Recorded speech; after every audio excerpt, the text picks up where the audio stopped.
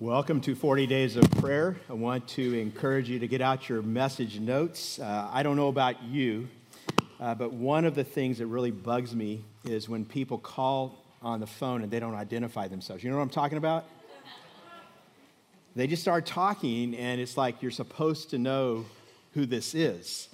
And when you don't know who's on the other end, it just changes your whole conversation, right? I mean, you don't know how to talk to them. Is this the Pope or the president or the pizza guy?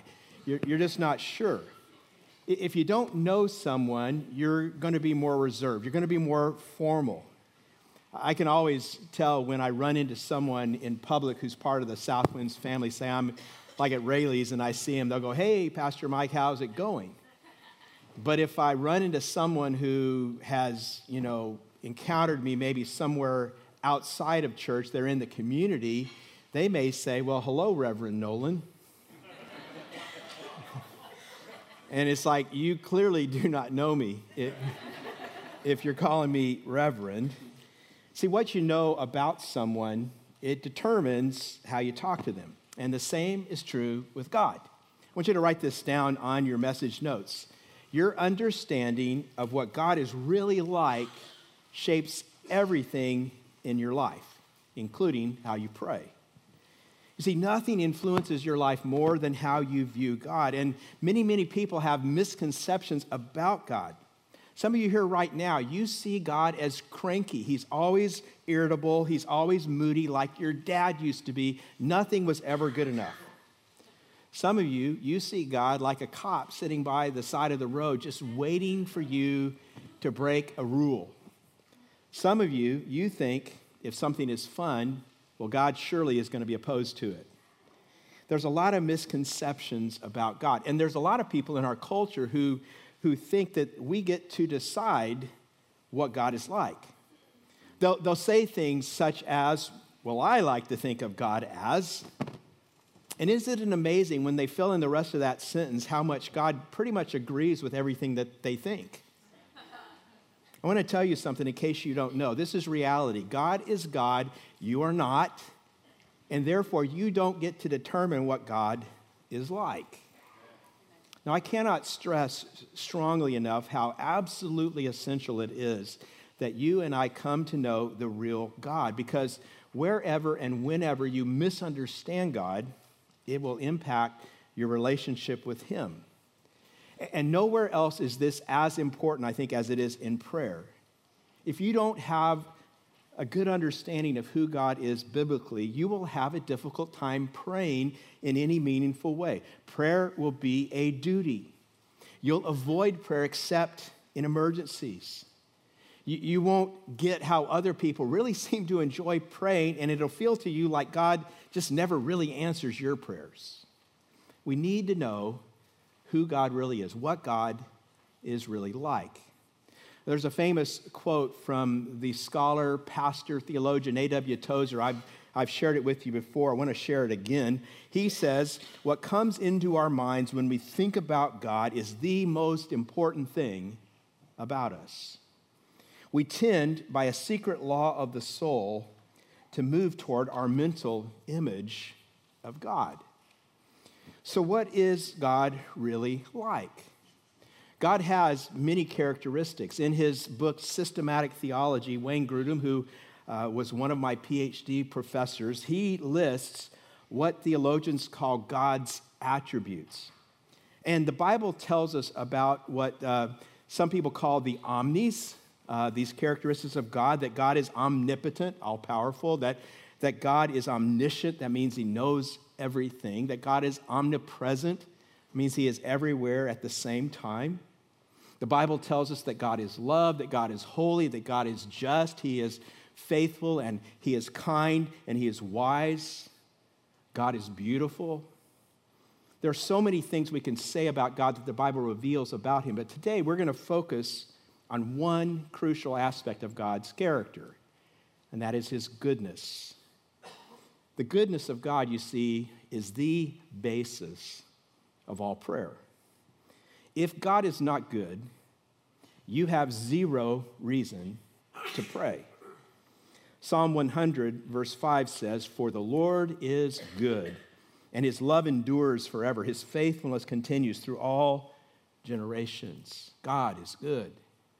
Psalm 145, verses 7 through 9 says, they will celebrate your abundant goodness and joyfully sing of your righteousness. The Lord is gracious and compassionate, slow to anger and rich in love. The Lord is good to all. He has compassion on all he has made. See, the only reason there is any good in the world is because God is a good God, and God is the creator, and his goodness is in the universe because he made the universe. If there is no God, then there is no good, no right or wrong, no good nor bad. A lot of people ask the question, well, why is there evil in the world? And that's a very complex discussion.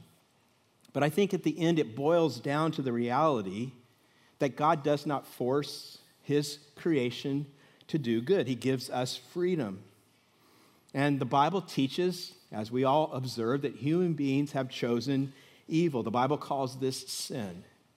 And sin has broken everything, including God's creation, which was all good, perfect when God created it. Honestly, I would say in the end, evil is easier to explain than good. Those who want to use evil to deny God, they have no good explanation for why there's good in the world. If all that is matter and random chance, if all that is only the survival of the fittest, then why is anything good?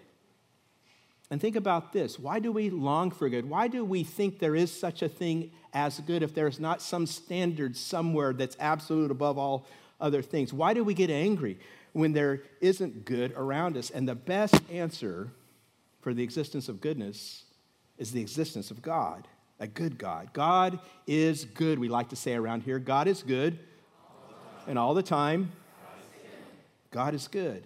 Now today what I want to do is show you 4 realities about prayer that are true because God is good. Because the more you understand and you trust in God's goodness, the more you will pray, the more you will enjoy prayer, the more prayer will be a delight and not a duty. In fact, I would say to you, anytime prayer becomes boring to you, anytime you find it's like this ritual, it's a duty that you just have to go through, it's probably because you have forgotten in some way how good God is. You say, well, I don't think I just love God enough. Well, that's not your problem. Your problem is that you don't understand how much God loves you, how good God is to you. Everything in your life is a gift of God's goodness. And so we pray out of that. If you know that God is good, it changes everything about how you pray. So, 4 things. First one is this. Because God is always good, number 1, God's plans for my life will always be good. Everything God does is good because God is good. And because God is good, that means his plans for my life will always be good. In Jeremiah 29, 11 and 12, God says, I know what I am planning for you, says the Lord. I have good plans for you, not plans to hurt you. I will give you hope and a good future. Then you will call my name. You will come to me and pray to me, and I will listen to you.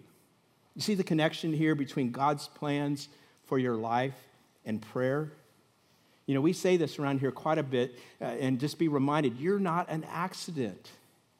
There's a purpose for your life. I mean, your parents, they may not have planned you, but God did. God did.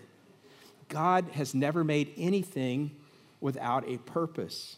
Therefore, he has a plan for your life, and we know that's true because he loves you. We know that's true because he is good. You say, well, how do I know God's plan? Well, here's an answer to contemplate. God's plan for your life is revealed and realized through prayer. The more you pray, the more you will understand God's plan for your life. Now listen to this. David says in Psalm 31:19, how great is the goodness you have stored up for those who fear you. You lavish it on those who come to you for protection, blessing them before the watching world.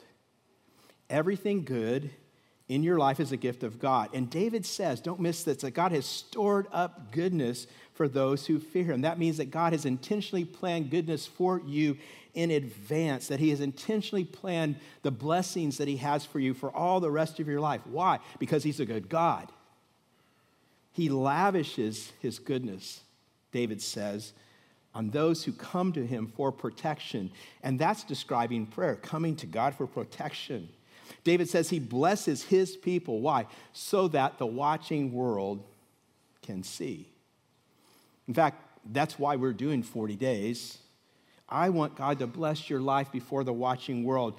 But you can miss the blessings God has for you. James 4:2 says, you do not have because you do not ask. God reveals his plan for your life through prayer. And prayer shows you God's blessings. So don't miss those blessings just because you're not asking. See, God is telling us, he wants us to get it. Everything I do in your life is good. I don't have bad plans for you. I'm not going to hurt you. And sometimes we feel like God's trying to get even with us, right? Some of you say that, God, I think God's just trying to get even with me. God doesn't ever try to get even with his kids. See, God says, I'm a good God. I have good plans for your life. Other people may have bad plans for your life. You may make a lot of bad plans for your life, right? But God only makes good plans. You say, well, not everything in my life is good. Well, God didn't promise that everything in your life will be good. He says, I have good plans for you. We live on a broken planet. I mean, everything on this planet is broken. Your body is broken. Have you noticed? Your mind is broken. It doesn't always work the right way. It doesn't think the right way all the time. Relationships are broken. Government is broken. Amen? I mean, the weather is broken. Things don't work the way God planned it to be. Everything on this planet is broken. God did not promise perfection. Perfection comes when we get to heaven. And so we should not expect heaven on earth. In heaven, there will be no sorrow or sadness or sickness or suffering. But here on earth, there's brokenness. But God says to his people, even in the midst of all that brokenness, I have a good plan for your life. He says, even when you make bad choices, he says, I'm greater than your choices. God says, I can even turn your dumb decisions into something good, a good planning. What a good God he is. Amen. He can turn crucifixions into resurrections. He's good. He's good.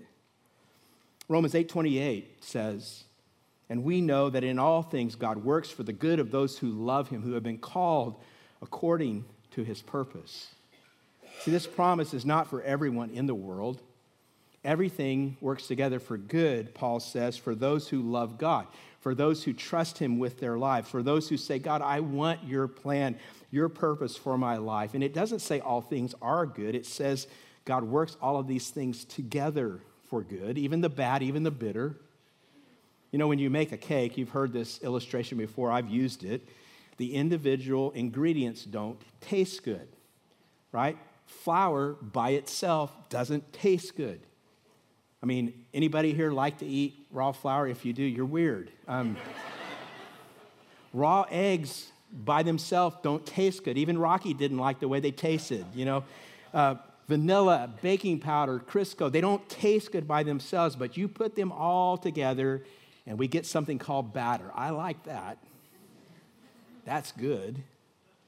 God works all things together for our good. Why? Because he's good.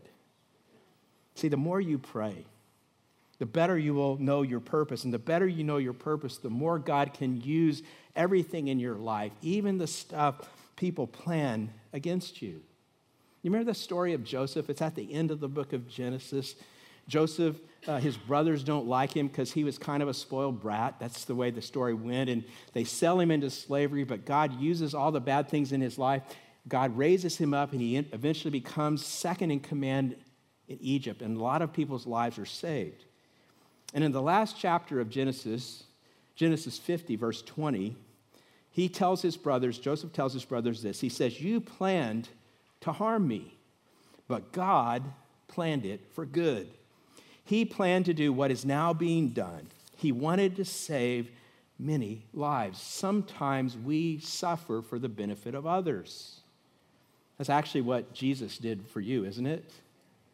When he died on the cross, he wasn't paying for his sins. He didn't have any. And sometimes, like in Joseph's case, God takes the bitter and he makes the world better. What happened to you may not have been good, but God can use it for good. Why?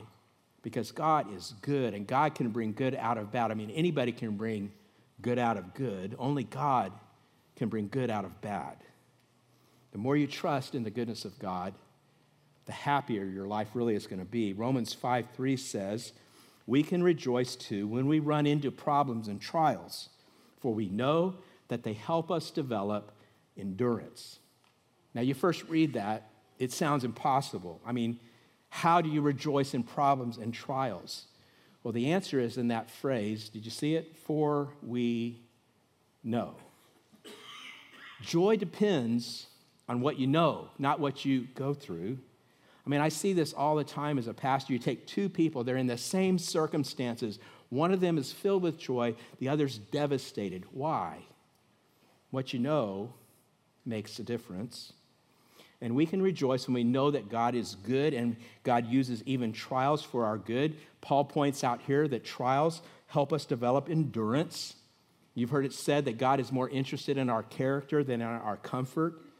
And he develops our character in problems and trials. We don't like this, but it's true. We grow stronger as we go through trials and we pray and we depend on God. So God is good. He uses everything in our lives for our good. In fact, why don't you write this down? Everything God does in my life, he does for my good. Are you living according to that truth? God is not trying to get even with you. God is trying to grow you. Everything he does for my good. Why? Because he is good. So that's the first thing we learn, because God is good. And I'm just telling you, if you get that and live by that, it will transform the way you pray. Second, because God is always good, God always gives me what I need, not what I deserve. You understand, don't you, that if we got what we deserved, we would not even be here. Psalm 103, verses 10 through 12 says, he does not treat us as our sins deserve or repay us according to our iniquities. Anybody want to say praise God right now? For as high as the heavens are above the earth, so great is his love for those who fear him. As far as the east is from the west, so far has he removed our transgressions from us. I mean, I love that he says, as far as the east from the west, because there's no end to east and west. You can't ever get there, right? That's how far God takes your sins away. He wipes them out. There's a great verse in the prophecy of Micah. Micah 7:19 says that God takes our sins and he puts them into the deepest sea. They're gone. They're gone. You see, if God has forgiven you, maybe you should consider forgiving yourself, some of you. I was thinking about King David, man after God's own heart, and yet think of what he did in his life. There was this time, you know the story, he commits adultery with Bathsheba. He then tries to cover up that sin by murdering her husband. Did David deserve to be forgiven murder and adultery? No. Did David deserve mercy for what he did? No. But David knows that God is good. And so David, when he repents, he goes to God for mercy. He asks for mercy. Here's what he prays, Psalm 51, verses 1 and 2. Have mercy on me, O God, according to your unfailing love. According to your great compassion, blot out my transgressions. Wash away all my iniquity and cleanse me from my sin. The word in Hebrew, hesed, translated unfailing love, is sometimes translated goodness. And it certainly refers to God's goodness. So what we see here is David is basing his request on who God is, not on what he deserves. He's appealing to God's goodness. God forgives you, not because you're good, but because he's good. Forgiveness is always based on God's goodness. And so when you sin and when you need forgiveness, he forgives because he is a good God. And this is really good. When God forgives you, he also welcomes you back. Aren't you glad? That's not how it works with people, right? If you hurt someone, you sin against them, and you ask them for forgiveness, they may not welcome you back. They may not want you back in their lives. And sometimes, yes, I know that may be a good idea. But with God, when you sin and when you repent and when God forgives you, he brings you back. He welcomes you back. God says, even when you sin, because I'm good, I will forgive you and I will receive you. You know, I've been a pastor for about 35 years, and during that time, I've talked to many, many people. So I'm going to tell you this morning, I know your little secret. Some of you said, I think I'm going to leave right now. In fact, I'm planning to put it up on the screen in just a moment, right? No, I wouldn't do that. Why? Because I'm a good pastor. I wouldn't do that. But what I know about every one of you is that one of your deepest fears is the fear of rejection. And you want people to like you. You're afraid of people rejecting you. You will do almost anything in your life to avoid rejection. In fact, some of you pretty much plan your life to avoid rejection. I don't do these certain things. I don't go to these certain places. You will limit your life because you fear rejection. It's this deep, deep fear you have. Many of us, because of that, we spend our lives kind of wearing masks. We pretend to be people we're not because we just think if I let people know who I really am, they probably won't accept me. Here's good news. Because God is good, God will never reject you. God will never reject you even when you sin against him. God will always receive you if you will turn from your sin and come back to him humbly. Listen to Psalm 27, verses 10 through 13. Again, this is David. Even if my father and mother abandon me, the Lord will hold me close. And you know, I know many of you here, some of you have been rejected by your parents, your mom, your dad. They've turned away. But God says he'll never reject you. You can really hear the tenderness in that verse. Everyone wants to be held close. God says, I will hold you close. David goes on to say, my enemies are waiting for me. Do not let me fall into their hands. In other words, some of us have enemies, and they're waiting for us to fall, waiting for us to fail. They're watching. And David says, in spite of that, yet I am confident I will see the Lord's goodness while I am here in the land of the living. Even when we fail, God gives second chances. Why? He's a good, good Father. Because God is always good, this means something very important about prayer. When we pray, we don't need to be ashamed. Some of you don't pray because you're ashamed. When we pray, we don't need to be afraid to come before God. We can come and say, God, you know what I did. You know what I thought. You know that I blew it, but I know you are a good Father, and I am trusting that it is who you are that matters. God is good. That changes the way that we pray. If we know God is good, we can be confident, we can be bold in prayer. We can pray about anything we want to pray about, knowing that our Father, who is good, will hear. How do I know that God is good? Well, as we've seen, everything he does in the world is good. That means that his plans for our lives will be always good. He's good because he always gives us what we need, not what we deserve. Third truth about God's goodness, because God is always good, God sacrificed his only Son for my good. You see, because God is always good, he doesn't just give me something good. He gives me his very best. He gives me his only Son. And friends, that is the heart of the gospel. That is the good news. The king sacrifices himself for the peasants. Amen? See, the reason that I know the Bible is true rather than just a fairy tale is in the fairy tales, everybody else dies for the king. You protect the king at all costs. All the peons and peasants and slaves and soldiers, they die for the king. Everyone dies for the king. There's only one storyline in the world where the king dies for the people, and that's the gospel.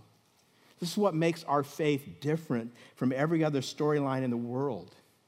God says in the gospel, you have sinned and you deserve punishment, but I am a good God and I love you.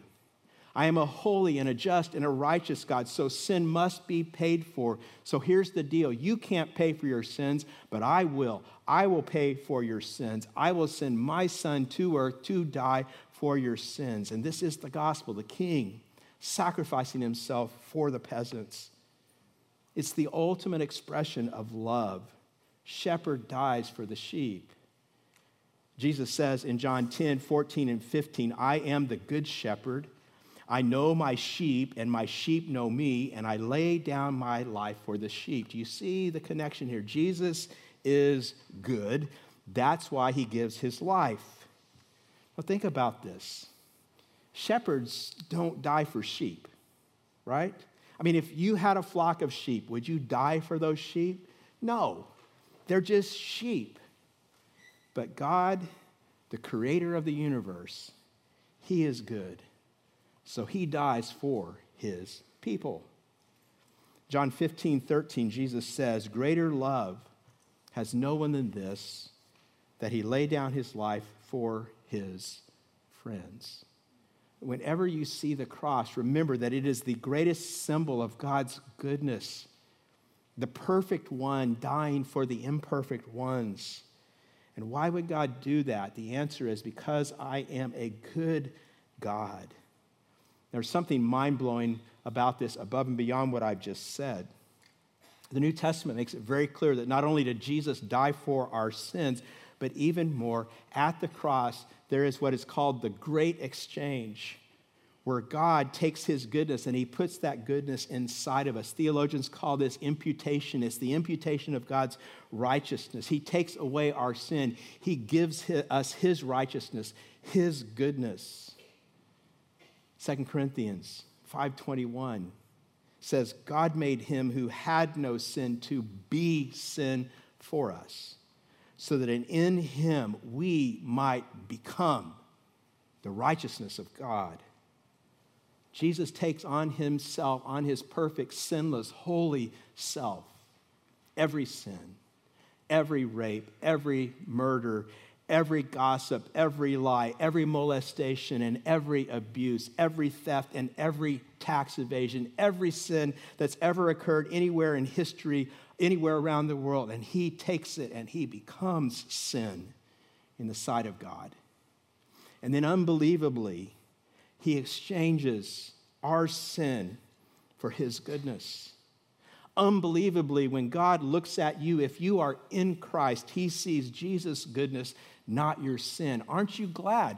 Aren't you rejoicing for that? It's the great exchange, and it's the best news in the world.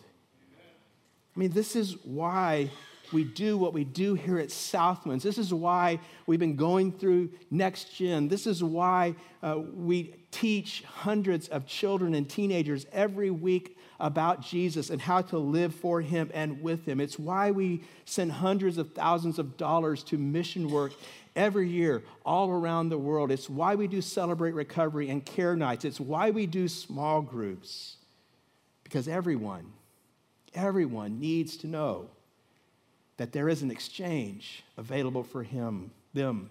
You can leave behind your sin, your badness. You can have that replaced with God's goodness. You can know freedom and you can know purpose today. You can know hope and confidence for tomorrow. And one day when you die, and say one day I will die.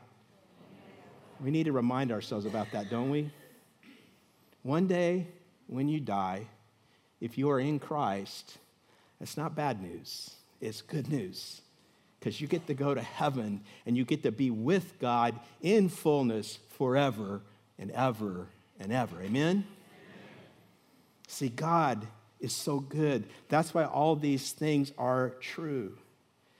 Now, maybe some of you are thinking, well, what in the world does all this have to do with prayer, what you've been talking about these last few minutes? Well, the answer is simply this: everything. Everything. If you don't understand what I just said, you will not understand prayer. See, what God did at the cross makes prayer possible. I want you to look at Romans 8:32. Paul writes, he who did not spare his own son, but gave him up for us all, how will he not also, along with him, graciously give us all things? Do you see the logic? When Jesus Christ died for you on the cross, he solved your biggest problem. You get that? Any other problem you have in your life, any other problem you brought in here to this room today, and there's lots of problems here, amen? Any other problem you brought here is small by comparison. And if God loves you enough to die for you, don't you think that he loves you enough to help you with your health and with your family and with your bills and everything else you have in your life? There is nothing that you cannot bring to God in prayer because he is good. He loves you enough to answer your prayer. Fourth truth, because God is always a good God, and I just have to stop here and tell you ahead of time, you're not going to like this one, all right? Not going to like this. So this is a hard one. Because God is always good, number 4, God does not say yes to every prayer. The Bible never says that anything you ask for, everything you ask for, you get, no matter how self-centered or off base. God does not say yes to every prayer request. And we talked about this last week. No loving parent ever gives a child everything they ask for. And God loves us too much to say yes to every prayer. But then some of you might be thinking, well, what about the stuff that I asked for that I know is good? I mean, I think I know it's good, and he says no. If you were here last week, you may remember that I said God always answers every prayer. And last week, I kind of facetiously told you God answers 4 ways. Yes, no, wait, and you got to be kidding me. But actually, I'm going to give you another way to look at it, another way to talk about how God does answer every prayer request. He does. Every single prayer gets answered, one of 4 ways, and here they are. You can write this down. When the request is not right, God says no. God says no. God says no to many of your requests, and let me just tell you right now, God does not owe you an explanation. He can give you one if he wants to, but he doesn't owe you that explanation. And no is an answer. Remember that. You'll be able to use that this week with your kids. No is an answer. You'll like it then. Maybe the request is fine, but the timing isn't. And when the timing isn't right, God says, slow. The answer here is not yet. And there is a big difference between delay and denial. No and not yet aren't the same thing. And if you don't understand that, it means you're immature. See, kids don't get the difference between no and not yet. They don't want to wait. Maturity is when you learn that delay is not denial. And so sometimes God says no, sometimes God says slow. And sometimes the request and the timing are right, but maybe you're not right. Maybe God wants to do something in your life first. And so when you're not right, God says, grow. That's an answer. Maybe what you're asking for is fine, but God knows you're not ready to handle it. It's like you don't give a kid really heavy luggage, a little kid heavy luggage to carry through the airport. They can't handle it. Sometimes God says you need to grow. Now, when the request is right, timing's right, you're right, then God says, go. And that's when we like it, right? I'm going to give it to you right now, God says. And what you need to keep in mind is every one of these 4 answers are legitimate. And our good God is going to have good reasons every time. In Matthew 7, 9 through 11, Jesus says, which of you, if his son asks for bread, will give him a stone? Or if he asks for a fish, will give him a snake? If you then, though you are evil, know how to give good gifts to your children, how much more will your Father in heaven give good gifts to those who ask him? Our good Father will never give us anything that harms us, but sometimes we don't really know what we're asking. You remember the time when James and John, who were 2 of the 12 disciples that Jesus called to travel with him, when James and John, their mommy came to Jesus, remember that story? And she wanted to ask Jesus something. She said, Jesus, when you come in your kingdom, can my 2 boys, look at them, they're so talented, they're so intelligent, Jesus, could you put them at your right and left hand? She made this request. You remember what Jesus said? Jesus said, Matthew 20, verse 22, you don't know what you're asking. See, your perspective is limited. You don't see the whole picture. You don't know what you're asking. And how many times is God saying that to you? I'm not going to give you this because you don't know what you're asking. It's not what you need. It's really not good for you. And so when God says no, can you learn to say, can you learn to pray, God, I trust that you are a good, good Father, and I trust you more than I trust my own judgment. Can you pray that? It's easy to trust God's goodness when everything's good in your life, everything's working like you want it to. The real test is, can you trust God when everything's bad? When life isn't working out, when it all seems dark, when you feel alone or afraid, when you're not seeing the change you want to see, you're not getting the answers you want to get, can you still say, God, you're a good, good Father. It's who you are. It's who you are. It's who you are. This is the ultimate test of your faith, and God will test your faith thousands of times in life. And the question then will be this: do you trust your feelings more than you trust God? Or are you going to choose, despite what you feel, to trust truth, to trust what the Bible says about God, to trust in who God is in himself, that he is good, and he is good even when you don't get it, when you don't understand? Will you trust in God even when you don't get that job, even when you just got fired, even when your health is failing or your marriage is falling apart? Will you trust that God is good? Can you pray, God, I trust that you are good, and I trust that you have good plans for my life, even though I don't see it. And God, I'm going to keep on trusting you. Can you pray that? I heard Rick Warren recently tell about the time that his wife, Kay, got breast cancer a few years ago. And he talked about how they faced those months of radiation and chemo and the prospect of her possible death. They didn't know. And he asked, as he told this story, he asked this question: is God a good father when your wife's got cancer? And he answered, yeah. He then went on to talk about how his youngest son, Matthew, in 2013 committed suicide after struggling his whole life with mental illness.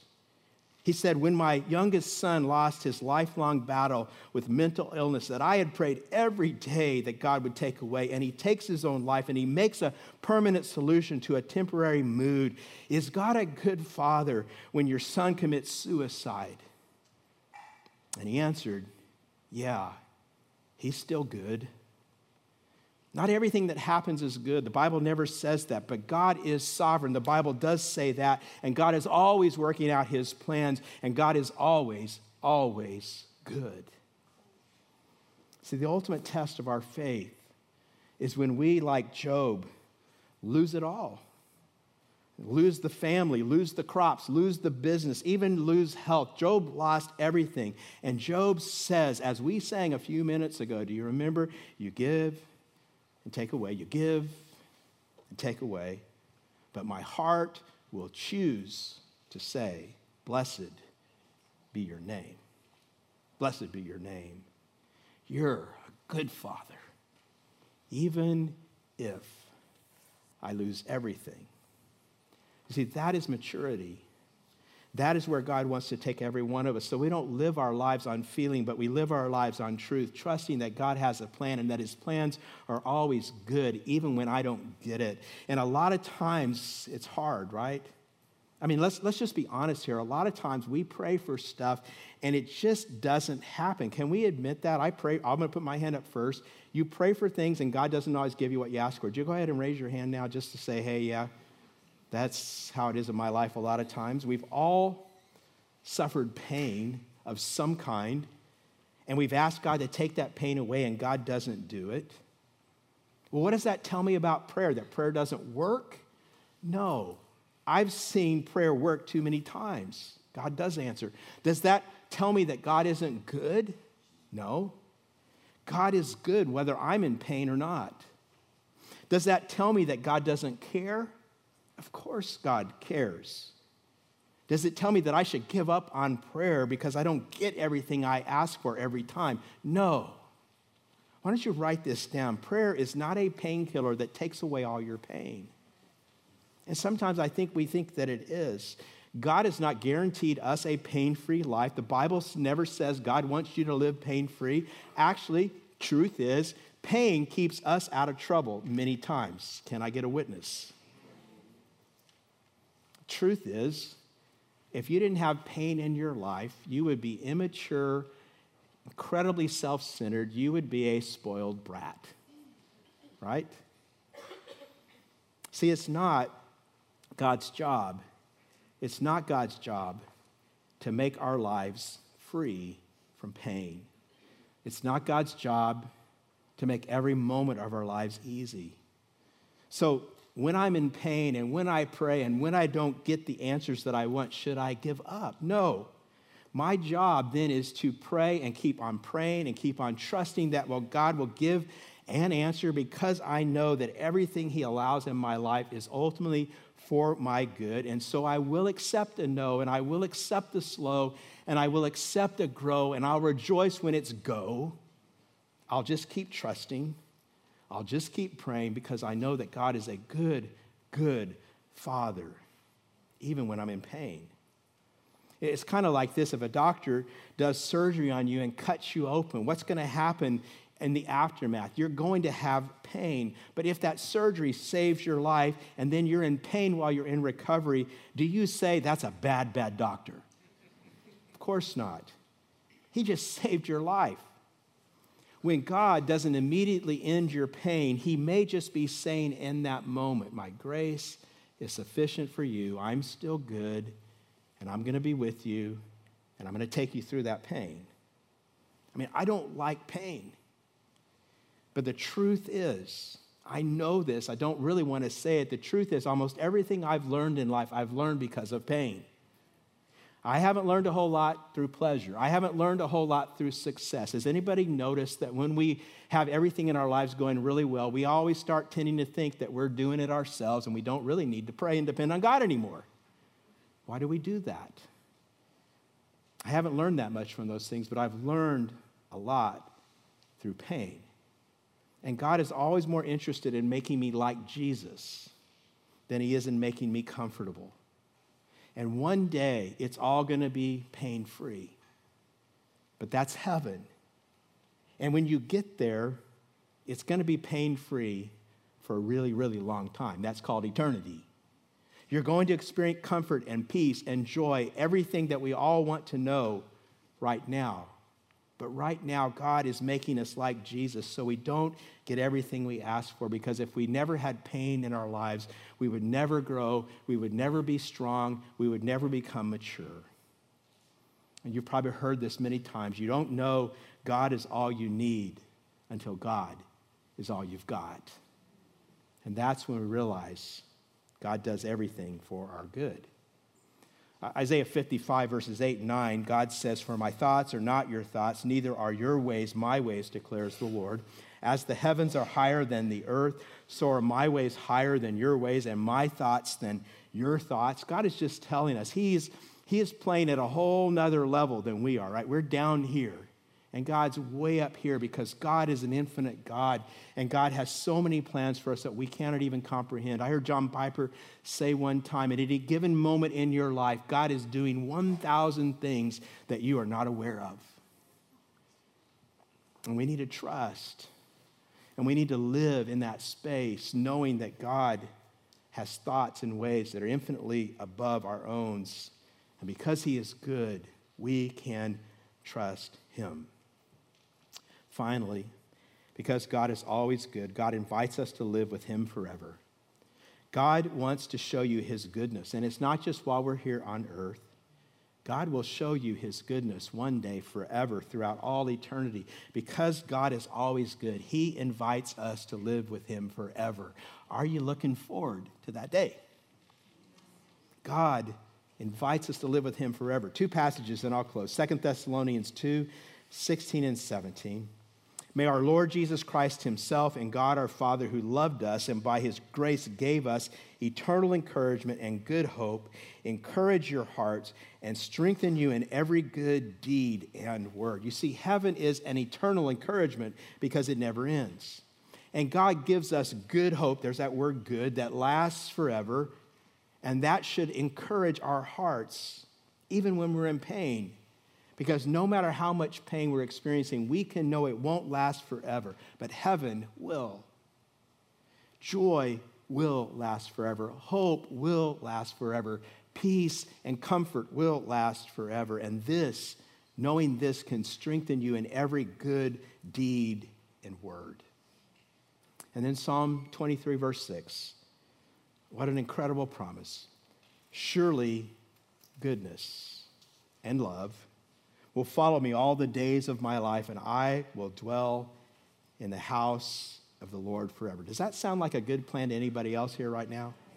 That's God's plan. One day, if you are in Christ, one day you will dwell in the house of the Lord forever. But until that day, do not forget, do not ever forget that surely goodness and love, the goodness and the love of God is following you and is with you all the way, every step, every moment, until you get to God's house. Is that a good thing to know today for anybody? It's something we can rest on. God is good, and because God is good, we can trust him. And because we can trust him, we can pray. We can pray with passion. We can pray with power. See, again, if you're wondering why we're covering this during 40 days of prayer, it's because of this. I want to say it again. Until you are absolutely convinced that God is always good and that he never does anything bad in your life, until you understand God's goodness, you won't be able to pray with power and passion. See, but when you realize, and it sinks into the deepest part of your being, God is for me, not against me, no matter how I feel. God is a good God, and God has good plans for my life. God wants only good for me. God knows what will make me happy more than I know. He knows what I need better than I know it myself. When you get that, you're released to pray with power and passion. See, the goodness of God is the foundation of all praying. It's like I said last week, if you're struggling with prayer, you need to focus more on God. Don't focus on your praying. You focus on God. The more we know God, the better we know God as he truly is, the better we'll be able to pray with passion and with power. Let me just ask you this as we close. What do you want to see happen in your life during 40 days of prayer? If you haven't already, I just want to encourage you to commit today to really praying during this 40 days period and to really learning how to pray, both in our small groups and on Sundays. Every week, we're going to be learning more and more about how to pray and how to pray effectively.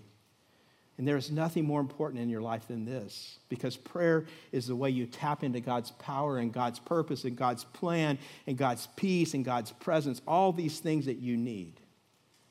So start praying. And don't stop praying. And remember, you have not because you ask not. Let's pray as God's people, and let's pray together. Would you bow your heads?